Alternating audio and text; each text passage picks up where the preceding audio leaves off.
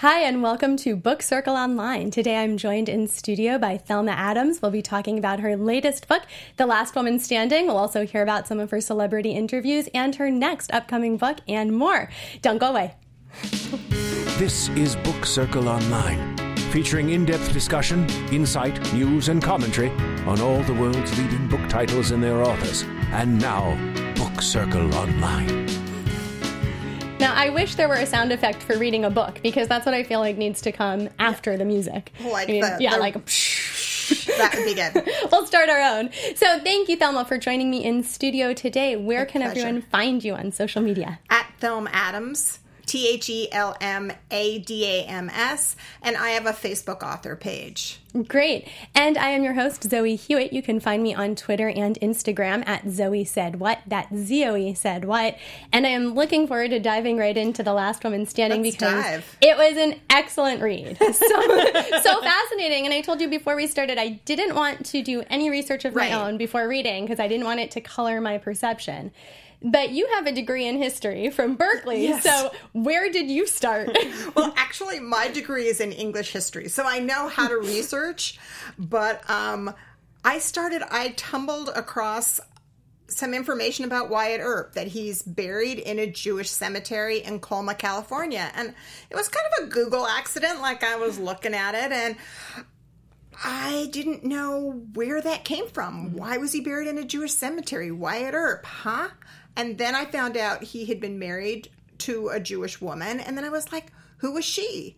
And then I started looking. There's giant bookshelves full of Wyatt Earp books, and books about him as a hero, books about him as a villain. Everybody has their own perspective. And I found bits and pieces about Josephine Sarah Marcus within that. And she also did a memoir. So I thought, great, the memoir is going to tell me everything. But in fact, unlike things like Catherine Harrison's The Kiss or Running with Scissors, these are not memoirs where she was laying it all out. So I wanted to do the book where I was like, it's almost like writing a memoir in her voice. And it's interesting because she took particular care, not just with Wyatt's image, but with hers, to edit out what she did and didn't want. Right. And I think, well, also, the first editors of her memoir were her nieces. And, I mean, I don't know, would I tell my nieces what I was like at 19 when I was going to Berkeley? No. So there's a lot of people who kind of say, oh, there were a lot of, relatives later who said, oh, she's not like this or she's not like that. They met her when she was a kvetchy middle-aged lady or an old lady. They didn't know that beauty that she was really known as the most beautiful woman in Tombstone. That's documented. Which is, I feel like, a very interesting place even to start, because a lot of times there's this stereotype that, oh, you might be beautiful, but you have no brains. And she clearly, although she was a 17-year-old flighty sort of teenager who was running after a man, she also kept herself supported, and she kept herself there for a long time. Right. Well, she has kind of gut smarts. Mm-hmm. I think she came from a family where her mother was, probably like a Torah scholar, but wasn't allowed to do that. I get this feeling that her mother was very smart, and so she's intelligent, but she's not bookish. Mm-hmm. But it's interesting, as I did the research, someone like Doc Holliday, who we have, I'm Your Huckleberry and Val Kilmer in Tombstone, and we have these ideas. He was a dentist. He came from a good family in Georgia and was very well educated. So it's interesting to think about, the Wild West isn't just horses and men. And that the Wild West isn't just west like Montana. It's Arizona, which I found also fascinating because I don't think of Arizona as cowboy land. I just don't. And it totally was. And also, I didn't really push this in this book, but Tombstone, Arizona was right near the Mexican border. So when the cowboys were rustling, they were going into Mexico and stealing cattle from Mexico. And there was a lot of back and forth, and there were Mexicans in Tombstone, and there was a lot of mixing. So was it surprisingly diverse then for the time? You know what? It was surprisingly diverse. Obviously, you had Chinese people who were building the railroads, first of all. You had Jews as she was in Tombstone, because you had the dry goods person was Jewish, the bankers were Jewish, there were miners that were Jewish, and the big split was Northerners and Southerners. So you had people, a lot of Southerners, this is less than 20 years after the Civil War, had come to Tombstone to get away from that North-South thing. And Wyatt Earp and his brothers, total Northerners, law and order. So you had this kind of split in Tombstone that went back 2 decades. And when you had to sell this book, because what was fantastic as well, I think, for you is that this was sold on a proposal. Yeah, it wasn't, hey, I wrote it. So congratulations, because that doesn't happen every day. No. With a novel, it is very, very, very unusual. I had a great idea and a fantastic agent, Victoria Sanders, and she was like, this is a great idea. Get me 3 smoking chapters and a proposal, and I can sell it. But I will say that I sold it from 9 chapters, and I sold it to Lake Union Publishing, and I was very excited. And then I looked at the contract, and this was the middle of June, and the contract said, and you are turning it in September 1. This was last summer. So I wrote 200 pages in 10 weeks. So it was like chop, chop once you got that contract. Yeah, once I got that contract, and it was it was a total marathon, but I look back and I just was like sitting on the couch, and every day I was in the book. And I have to say, that's my favorite thing in life. Not, family, friends, all of those other things. But in terms of work, to be in the middle of a book where you know where it's going and just every day to disappear into that world. And it seems like it would be a difficult concept to sell. I'm sure your 9 chapters were fantastic, but to say, hey, here's the story of Wyatt Earp's wife, who no one really talks about, but I want to write about her. How did that happen? How did your agent even sell it? Okay, funnily enough, it was a perfect time. It was the time of The Paris Wife. You had books like that, Memoirs of a Geisha, The Paris Wife, Z, The Story of Zelda Fitzgerald, and they were selling. It's just a moment where historical fiction is very strong, and these stories of, like Frank Lloyd Wright's wife, these stories of these women who were attached to famous men, it's just like a moment. And I started working on it in 2007, and no, people were like, would look at me and go, they just didn't see the marketability of it. But Victoria did, and I'm thrilled. And Danielle Marshall from Lake Union, she was like, I'm looking for a female-driven Western. I was like, who looks for a female-driven Western? I know, who does? But there are actually a lot. It's really kind of a very good time to write mainstream book club fiction, and I felt like I could be super smart with it. Which must also be important. I mean, you also have a degree from Columbia, so using your smarts and using your background must have also really appealed. It's super empowering, and it's funny because when I think about it, I've written a lot of personal essays. I've written them for O, and I've written them for New York Times and other places. And I realized in some ways I learned how to do a first-person voice from those. So it really brings in, I've seen a million Westerns as a film critic. I didn't let myself watch Tombstone again before I did this. I didn't watch Deadwood. I was like, I don't want that in my head. But I was really frustrated in watching Westerns. I couldn't see beyond the fact that the women characters, except like in, the recent True Grit, there's exceptions. There's Barbara Stanwyck Westerns. But in the majority, women are just like dance hall girls. And I'm like, where did they come from? What, even Doc Holliday's partner, not wife, partner, who was a prostitute, Big Nose Kate, because she was nosy, not because she had a big nose. Oh, that was not clear in the book, that distinction. Yeah. Interesting. I was like, oh, that's a really interesting physical detail. No, she was nosy, and she was from Pest. She was Hungarian, and her family had come to the Midwest. Her parents died. She ran away from relatives, and she and Doc, like many people in Tombstone, drank too much. And so people misbehaved. Even the gunfight at OK Corral was inspired by Ike Clanton's he drank all night. He was really angry. He didn't sleep. He drank in the morning. He instigated this whole fight and then chickened out. I love the detail too in the book where they all suddenly run back through the studio not it, I'm done. Yeah, not it. But when you started, you actually said you thought that the book would be in the voice of Virgil's wife, Allie. Is that right? And then it evolved a little. Yeah, that's completely true. I thought of it this Columbia MFA kind of thing. Oh, I'm going to do it in a variety of women's voices.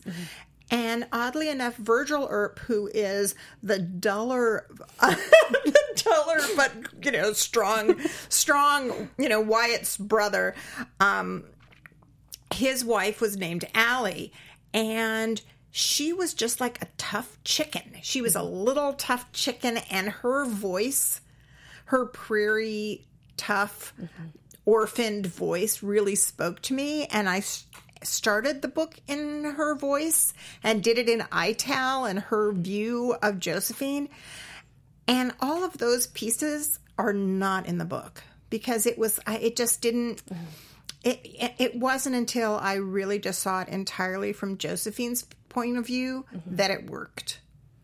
And Josephine makes a comment too that she thinks that she and Allie would get along if they were sort of in the book present together. Right. And so do you think that's just a passage of time? What do you think would have drawn them together so much? Well, I think that in the end she feels that. When she comes to Tombstone, they wouldn't have gotten along.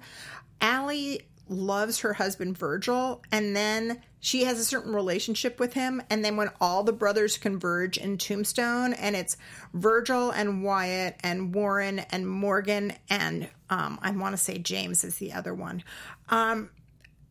she no longer has that one-on-one relationship with her husband, and Wyatt never liked Allie. He never thought she was good enough for Virgil, and so she was kind of bitter about it. But I think as time went on and Josephine was no longer beautiful and no longer what she had been, that they would have understood each other because they were both pretty straight shooters. Well, Allie, in the book at least, I don't know, correct me if this is not historically accurate, then she was really good friends as well with Wyatt's common-law wife and felt like Josephine was sort of horning in on her friend's territory. Completely true. Yeah. It was completely true that Wyatt had come to Tombstone with Maddie Blaylock.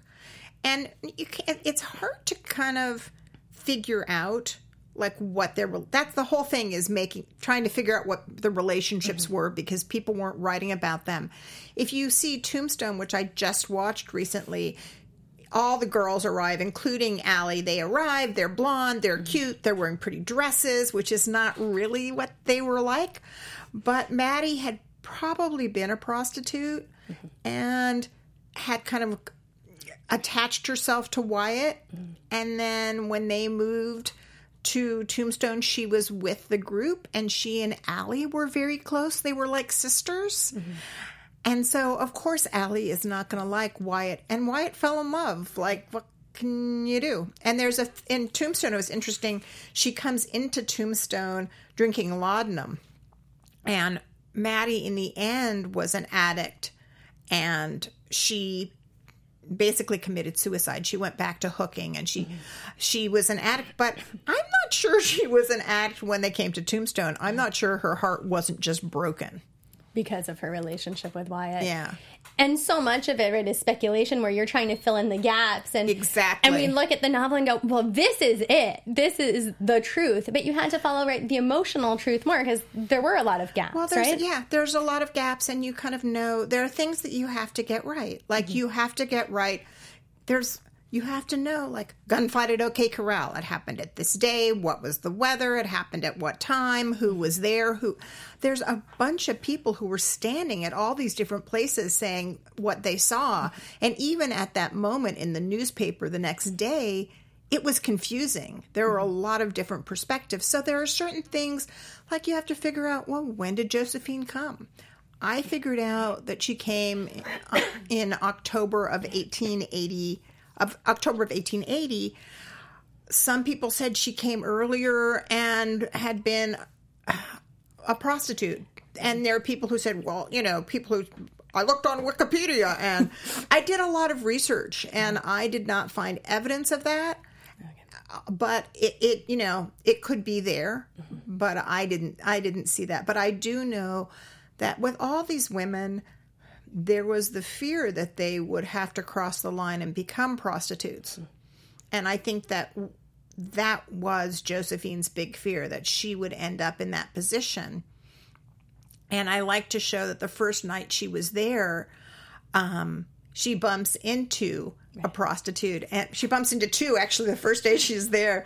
And there's old man Clanton, and you see like that it's not glamorized. Mm-hmm. And do you think part of it is that she brought it on herself? I mean, we've got a 17-year-old who has a perfectly good home who says, like, bye, Mom, bye, Dad, see ya. I'm headed to the Wild West. Okay. Well, let's think about that for a second. I'm just trying to, young, beautiful girls have a power that they don't exactly know that they have, because they've always been beautiful and they've always been attractive to people. And I think if she had stayed in her Jewish family, which is a middle-class Jewish family, her dad was a baker, her mother probably had to take in laundry, they were living a bit on the kindness of her half-sister who had married well, they would have married her off to someone who would have benefited the entire family. So I'm kind of like, as Josie says at one point, either I'm bartered by my family to someone wealthy within the Jewish community, or I go out and I barter myself to my own advantage. Right. So 6 of one, half a dozen of the other. And some people would say, in a way that's a modern view of it.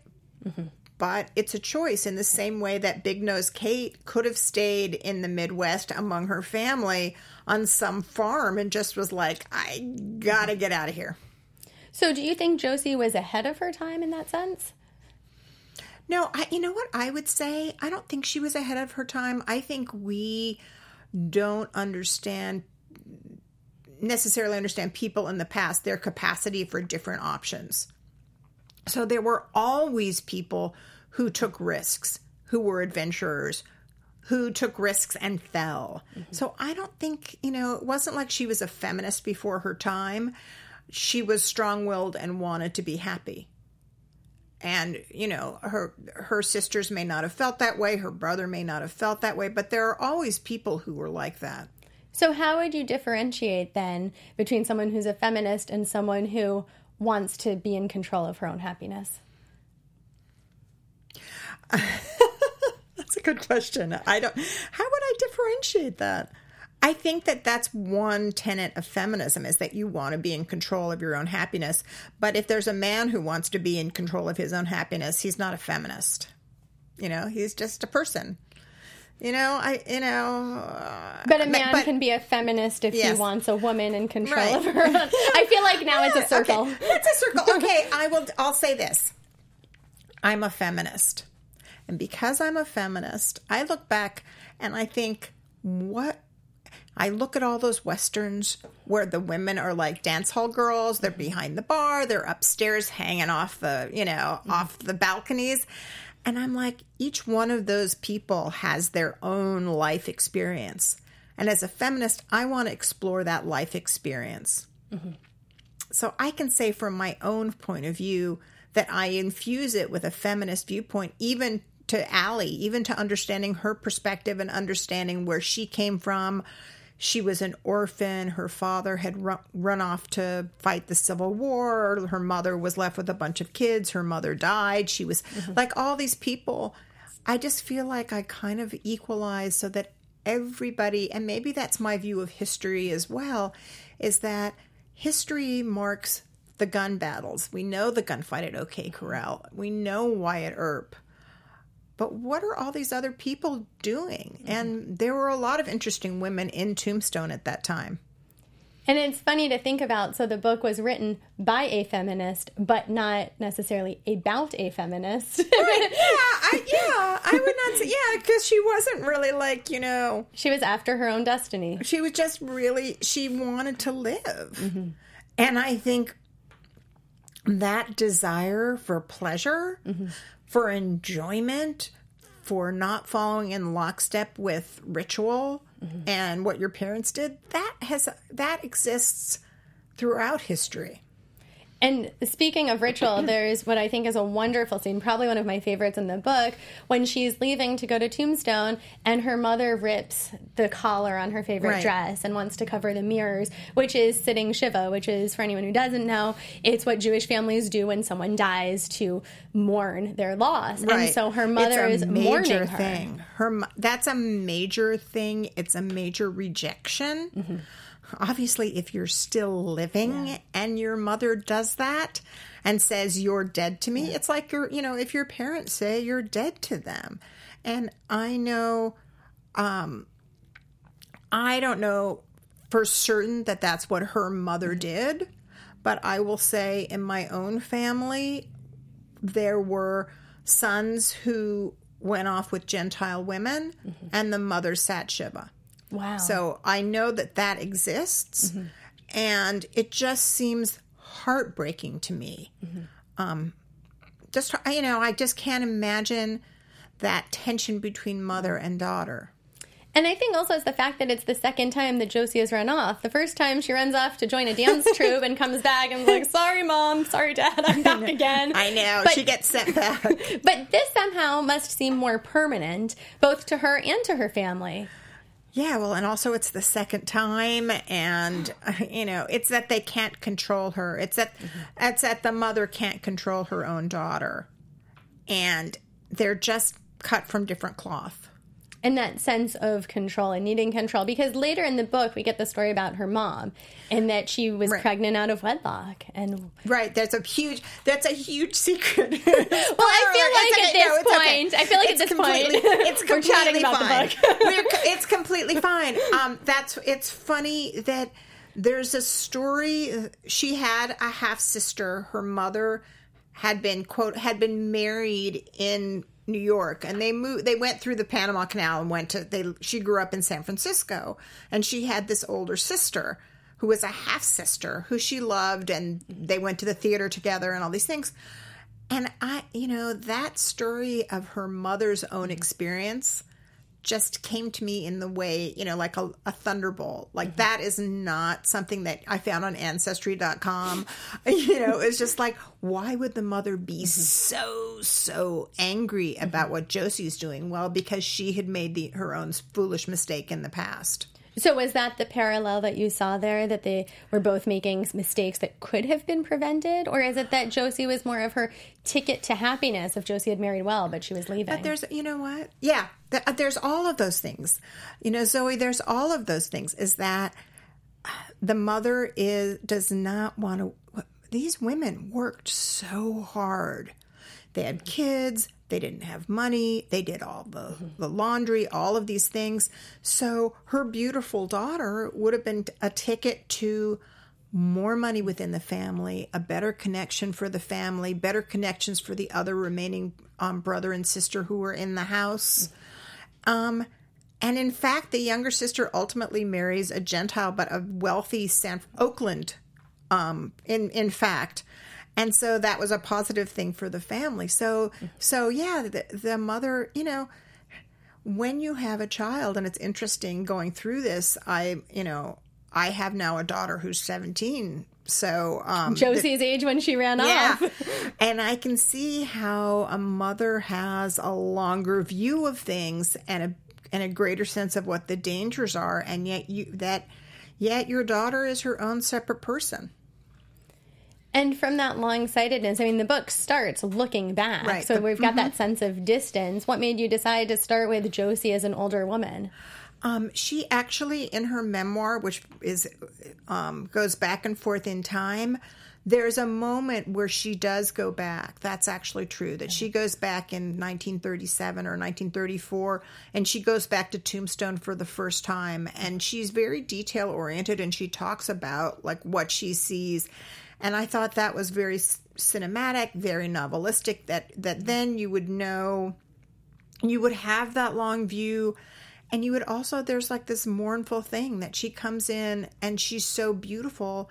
And I think it's so interesting. I've known a number of hugely beautiful women and how hard it is for them to age and to lose that power, and how important it is at some point for them to expand their character, as she does with Wyatt. I think by finding Wyatt, they have this real connection.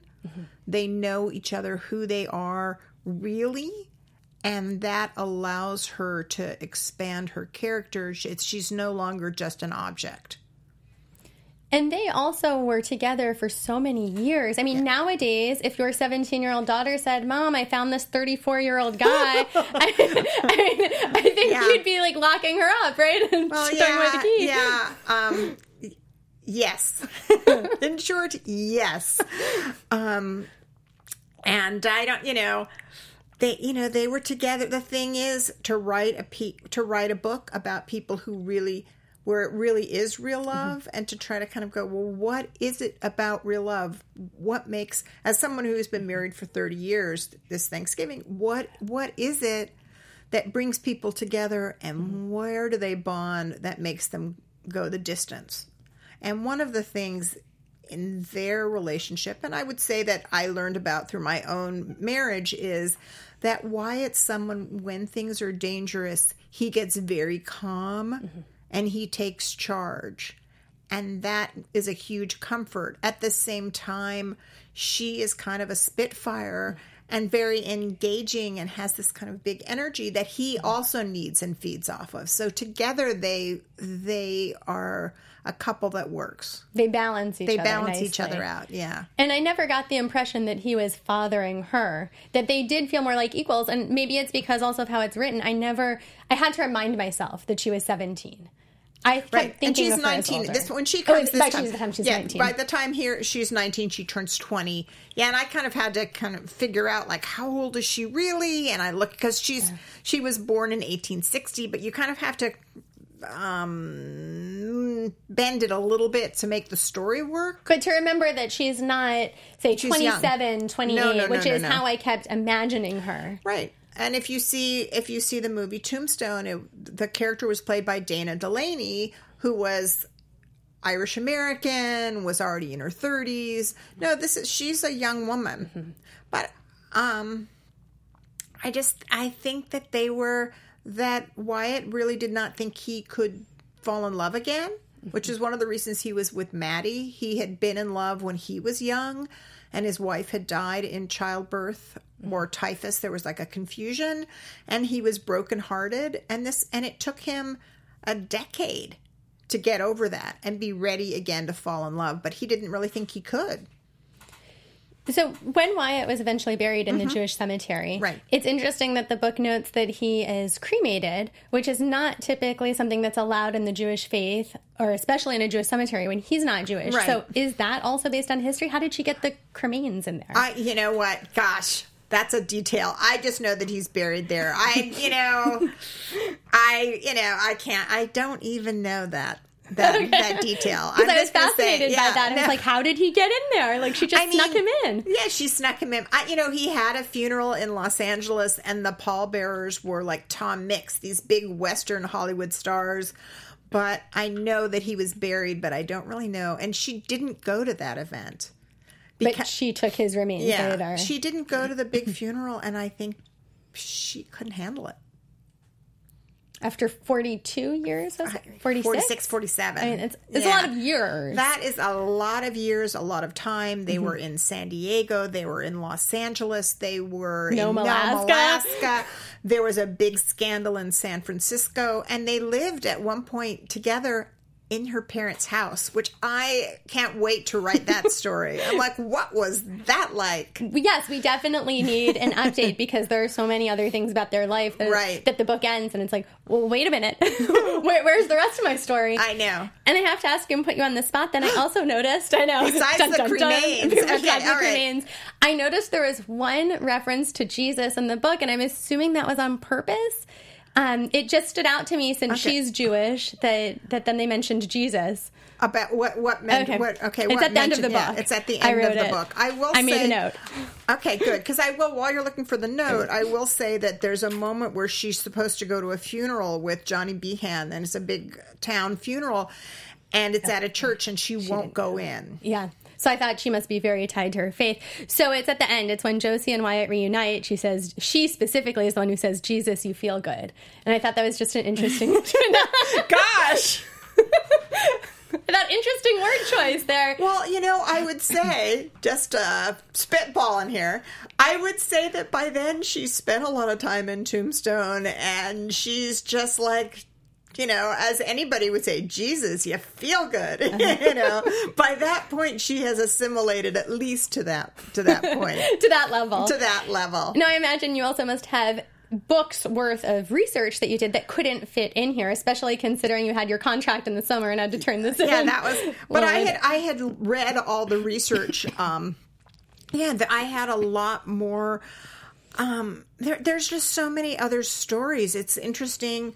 There was an opera house that was built while she was there in Tombstone with all sorts of entertainment, and I had this idea of them going, to this big show, and then I thought, well, no one really saw them together, so I wasn't sure that I could do that. And then, obviously I have all the research of Allie's life, of Maddie's life, of what happened before, and then, of course, what's going to happen next. Mm-hmm. And you've got this fascinating character, Madame Mustache, who runs the brothel in town. Now, Eleanor Dumont is her real name. So she existed. I was going out. She's a legitimate piece of history. Yeah. Although this is the funny thing, and this is what I love about writing. Like, what I love about writing is that Josie's mother has this embarrassing backstory that just kind of comes out in the middle of nowhere when I'm writing it. I'm like, oh. But Madame Mustache just started speaking. Mm-hmm. And when she started speaking, she just had her own voice. Mm-hmm. And she was like it's like the spider and the fly when she and Josie are in the same room. And I don't, where that voice came from, mm-hmm. but she's so playful and wicked at the same time. And she has obviously that little mustache. Mm-hmm. And she did exist. With the mustache, that wasn't made for television, so to speak. No. She was very small, and she had this mustache. And one thing, I have always liked Victorian furnishings, mm-hmm. so odd things that one likes. And this is in the 1880s, and so what fascinated me was that here you are, you're beyond the train.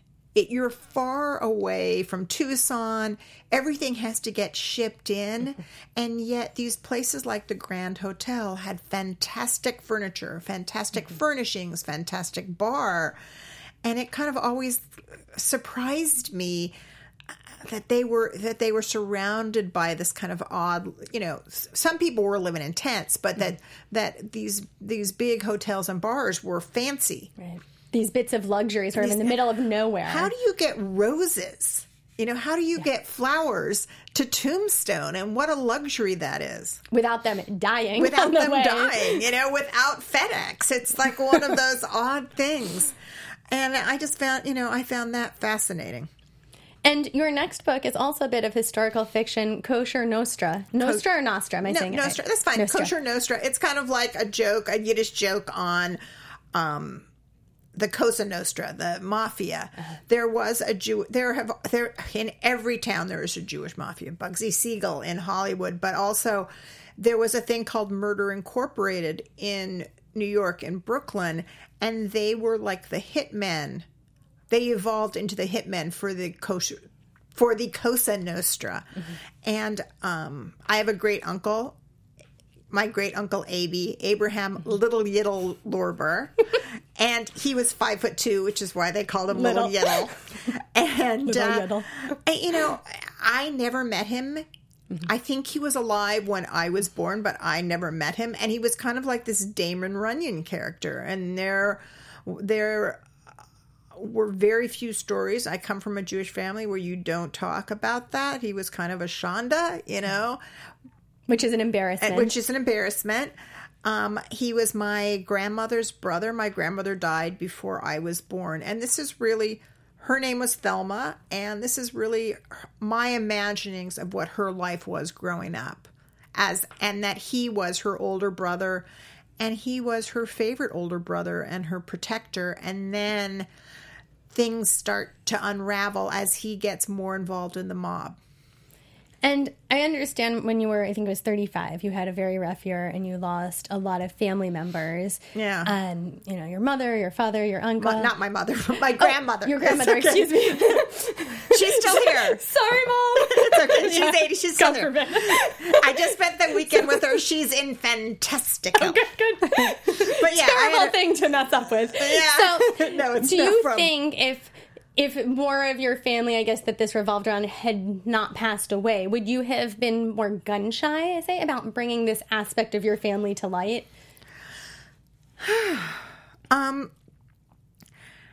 You know, I toy with that. I just think it's so fascinating. And now with the internet and researching, you can go so far and find out so much. Like all the Brooklyn newspapers are online, and there's so much more information. I think, you know, we've all done pretty well over the years. We're talking about a period 1902 to 1935. So I think if people are still ashamed of it, so, get over it, guys. So be it, you know. And so when you told your kids this is what you wanted to start writing, were they like, whoa, cool, we're related to the mafia? Yeah, they are. Yes. I would say that's, you know, I mean, it's such a funny story. A.B. Little Lorber, and that the first known crime that he did was his own mother put him in an orphanage. Wow. So that was like he and his brother were carted off and learned how to be tough. And then they came back. He was on 14th Street when he was 19. There were all these newsstands. And if you know anything about crime, newsstands and bookmaking go together. Oh, no, I did not. Yeah. Clearly my criminal knowledge is limited. Mine is expanding. Just I'm so sorry. you know, watch your purse. But on that same note, some other tough kid on the block in, I guess it was 1915, said, "That's the toughest kid on 14th Street." And Uncle A.B. said, "You're damn right." And he stabbed him. So, you know, and I don't think the victim lived. Now I'm at the point now where I'm trying to get the criminal records to see what happened. And I feel like Little Yiddle is such a fun tongue twister. I kind of want that to be every other sentence in your book. Just start with Little Right. Yiddle. Exactly. And really it's about, again, like Josephine, it's about the little sister and being, for me, it's about being a woman in a time where you have the same desires as you and I do, Zoe, where you want to have fun and you want to dance and you want to, have sex. You want to have a life. You don't want to marry someone young and then be at home and taking care of the kids and stuck there. And men had options. And women, they were few and far between. And I'm very curious about how someone who's vibrant and likes to dance and likes to drink, how they navigate other times. And your books are about sort of celebrities in their own right. I mean, Wyatt Earp and Right. And I the mean, Mafia is- right. Mm-hmm. So I was just going to say, and right before we wrap up, I know you have met and interviewed a lot of celebrities. Right. What is your favorite celebrity Hollywood story? Oh, the one that I've been telling lately that I just love is Joaquin Phoenix. And I interviewed him with his director, James Gray, for a movie, The Immigrants, which is fantastic. And actually kind of goes back to my Kosher Nostra and to this book, because I love things about, you know, the immigrants coming to New York and what it was really like. And I interviewed James Gray and Joaquin Phoenix, and Joaquin Phoenix was like, so funny. I was like, "Oh, I loved your performance." And he was like, "Oh, well then I don't have much respect for your opinion." He was just like, he just was baiting me to let him go out and smoke a cigarette and get out of the room. But I had toddlers. So I know how to treat a toddler. So when they do something like that, you just smile and back off, and then you come back. And then, and the whole interview, he was very smart. He was very funny. He and James Gray are like, they're like the, you know, the Marty and Leo kind of this independent film. And when you see someone who you love as an actor and there's a chip missing, but you still like love them, and you go, well, part of their chip missing sitting at this table is what makes them so brilliant on screen. Well, that is definitely a fun story, and I can't wait to speak with you when your next book comes out. Lovely. So before we wrap up, where can everyone find you again on social media? They can find me at Thelm Adams, ThelMadams, and I have an author profile on Facebook. So just come over and see what's the latest. Great. And I'm Zoe Hewitt. You can find me on Twitter and Instagram at Zoe Said What. That's Zoe Said What. You can also find me on YouTube at Zoe Hewitt Hosting, where I do a weekly movie analysis show. And you can also find me right here at AfterBuzz TV, our sister network. I'll be back at 6 p.m. interviewing Gary Meyer, and I'll be back at 10 p.m. for American Gothic. Thank you so much for joining us on Book Circle Online. We'll see you next time. From Managing Editor Jason Squamata, Executive Producers Maria Menounos, Phil Svitek, and Kevin Undergaro, we would like to thank you for tuning in to Book Circle Online. For more discussion, go to bookcircleonline.com. And if you have comments, questions, or book title suggestions, write us at info@bookcircleonline.com. I'm Sir Richard Wentworth, and this is Book Circle Online. BCO, join the circle.